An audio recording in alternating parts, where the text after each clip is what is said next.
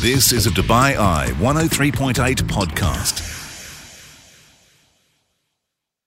Hi there, welcome along to this podcast. Gaming is what we're up to next, so pick up your controllers, whether it's the Xbox, whether it's a PS5, or maybe even your mobile phone, as Kevin Sebastian tells us what we should be playing right here on Dubai Eye 103.8.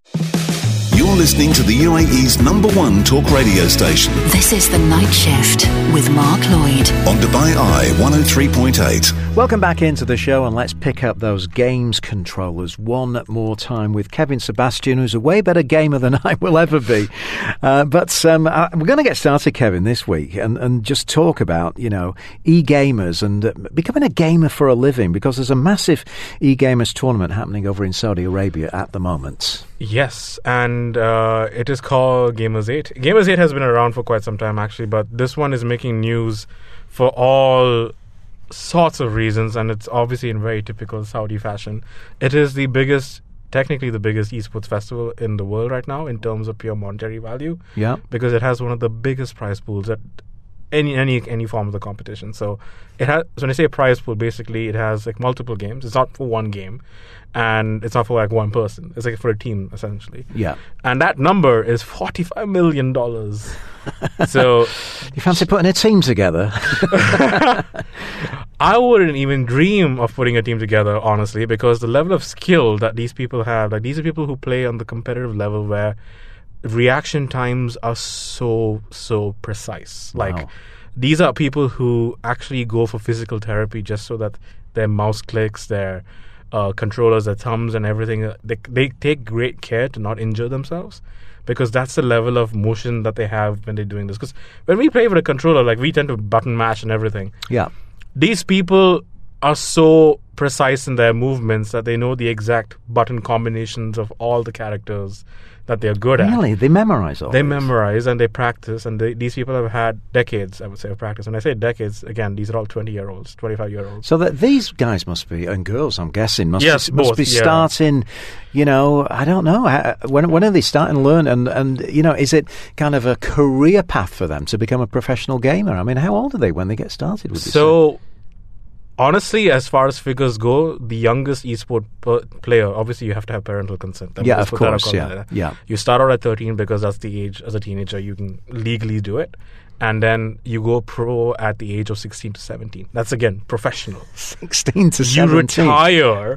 You retire at the age of 29, 30. Because your eyes are going and your reflexes are going. Your reflexes are going, and then your 30s is... So people in their 30s actually end up being part of the esport business, or the basically, they become coaches because they know the game very well, and then they start training the future generations because they know they can't do it. Yeah. Which is kind of funny, like how even like people in the journalism industry, for example, like we were the ones who were always playing these games, and then our career path essentially went in such a way that we started talking about them, and then we became figureheads. You see, the gaming industry is just not black and white. There's so many industries behind it. There's PR, events, legal, and in fact, legal, we've been talking about this for quite some time, especially with the biggest Microsoft Activision Blizzard deal going on.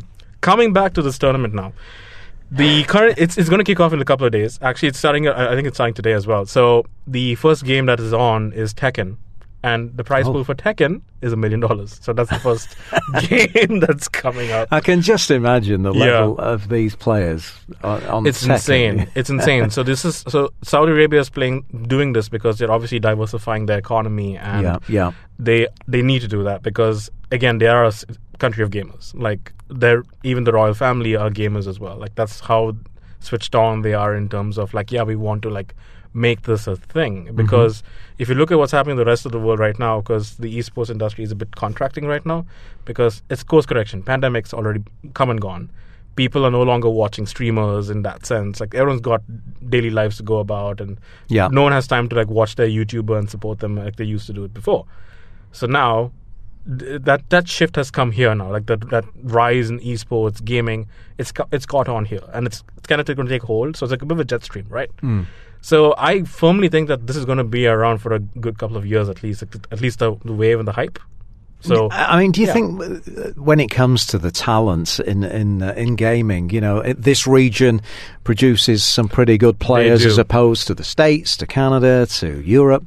So it always has been the case where, in any competition, because like if we thought like the US was insane when it comes to talent, and like our region specifically, we're not even looking at China and Korea, where these people live and breathe games. Like the moment they wake up, that's what they're doing, and that's what they go, and they're done when they go to bed. Like that level of skill, like. It's such a weird thing though, because like some of the esport teams that they are hired from abroad are consisting of Korean players, Chinese players, because their responses are so mechanical to the point that they are almost robot-like. So it's going to be an interesting competition now, because like this has now opened the playing field. And it's just a good time to be a gamer too, right? Even from a competitive perspective. So if we want to follow this, I'm guessing it's online. It's online, Gamers 8, it's all on stream, it's all free to watch. And it's quite insane to watch it as well, because you'll start to see that these matches get over very quickly. So, yeah. All right.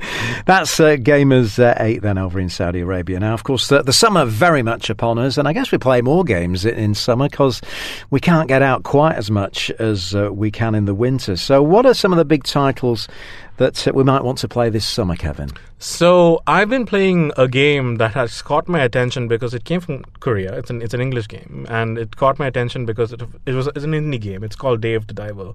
And it starts off as a very innocent fishing game, and then it becomes something more. It becomes a restaurant management sim. It becomes an action adventure game. It becomes an RPG. It becomes like a detective game. So what these people have done is they've put 30 mini games into this one overarching game where you're actually a diver who just wants to eat sushi. That's the end goal here. But he ends up being roped into this scheme of starting a restaurant in the middle of nowhere.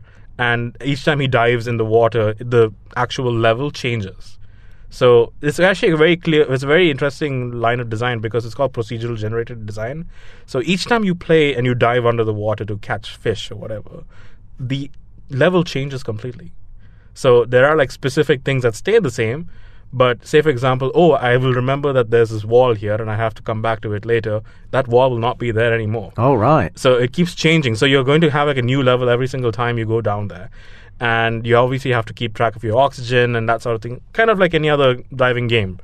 But it has this addictive quality to it, because at the end of the day, it also touches on some environmental issues as well, like the whole how independent fisheries are getting targeted because, again, mass fisheries, for example. Yeah.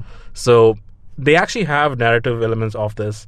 And at the same time, it also has this intrigue of, there may be a lost city of Atlantis and you have to be the one to explore it. So that Indiana Jones element is also in there as well. So Dave the Diver is only like $15, actually. It's actually not that expensive. It's an indie game, but it's so much more. And I think it's 30 hours for that price. It is an amazing game to play. It's out on PC for now, but it will be coming out on Switch end of the year. And if you are a Switch user, 100% play this game. Lovely. Okay, Day of the Diver. Throw one more at me for the summer. What else have you got up your sleeve? So there's another game that's coming out end of July, and I haven't played it, but I can tell you what the game is about, because it's something that hits close to me in terms of culture. So the game's called Wenba, and Wenba is actually a cooking sim. And the story is essentially a South Indian family in the 80s migrating to Canada, and the housewife has to learn how to cook. And basically she knows how to cook, but she's cooking like specific South Indian dishes for the family who are very South Indian. So the game actually teaches you how to cook South Indian dishes. Oh, as is in the form that's of an a video interesting game. And the level of detail that this game has gone into is that they have basically gone so far as to record actual cooking in the game. Like when, say, for example, you're making a dish like idli, for example, they actually cooked idli and they recorded all the sounds that come out of, like, an actual, the pot. When I can't say the exact English word what that word is, but they have taken great care and detail to tell a story about, like, a lot of people like us, and especially a lot of people who are living in Dubai and the Middle East can resonate with the story, because that is the expat life. Because that's, like, a lot of people tend to, like, leave their culture and they move on. I grew up in Dubai, so I really don't have any connection to that. Right.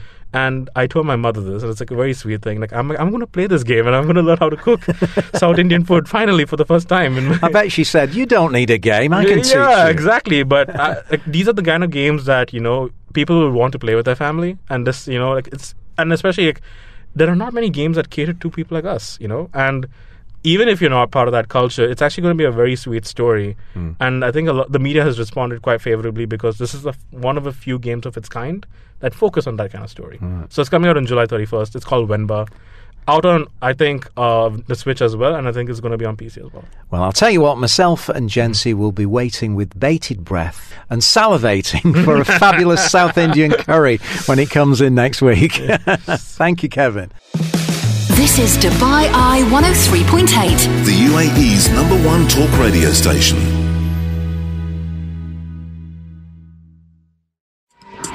You've been listening to a Dubai Eye 103.8 podcast. To enjoy lots more from Dubai Eye in the United Arab Emirates, just go to DubaiEye1038.com or find them wherever you normally get your podcasts.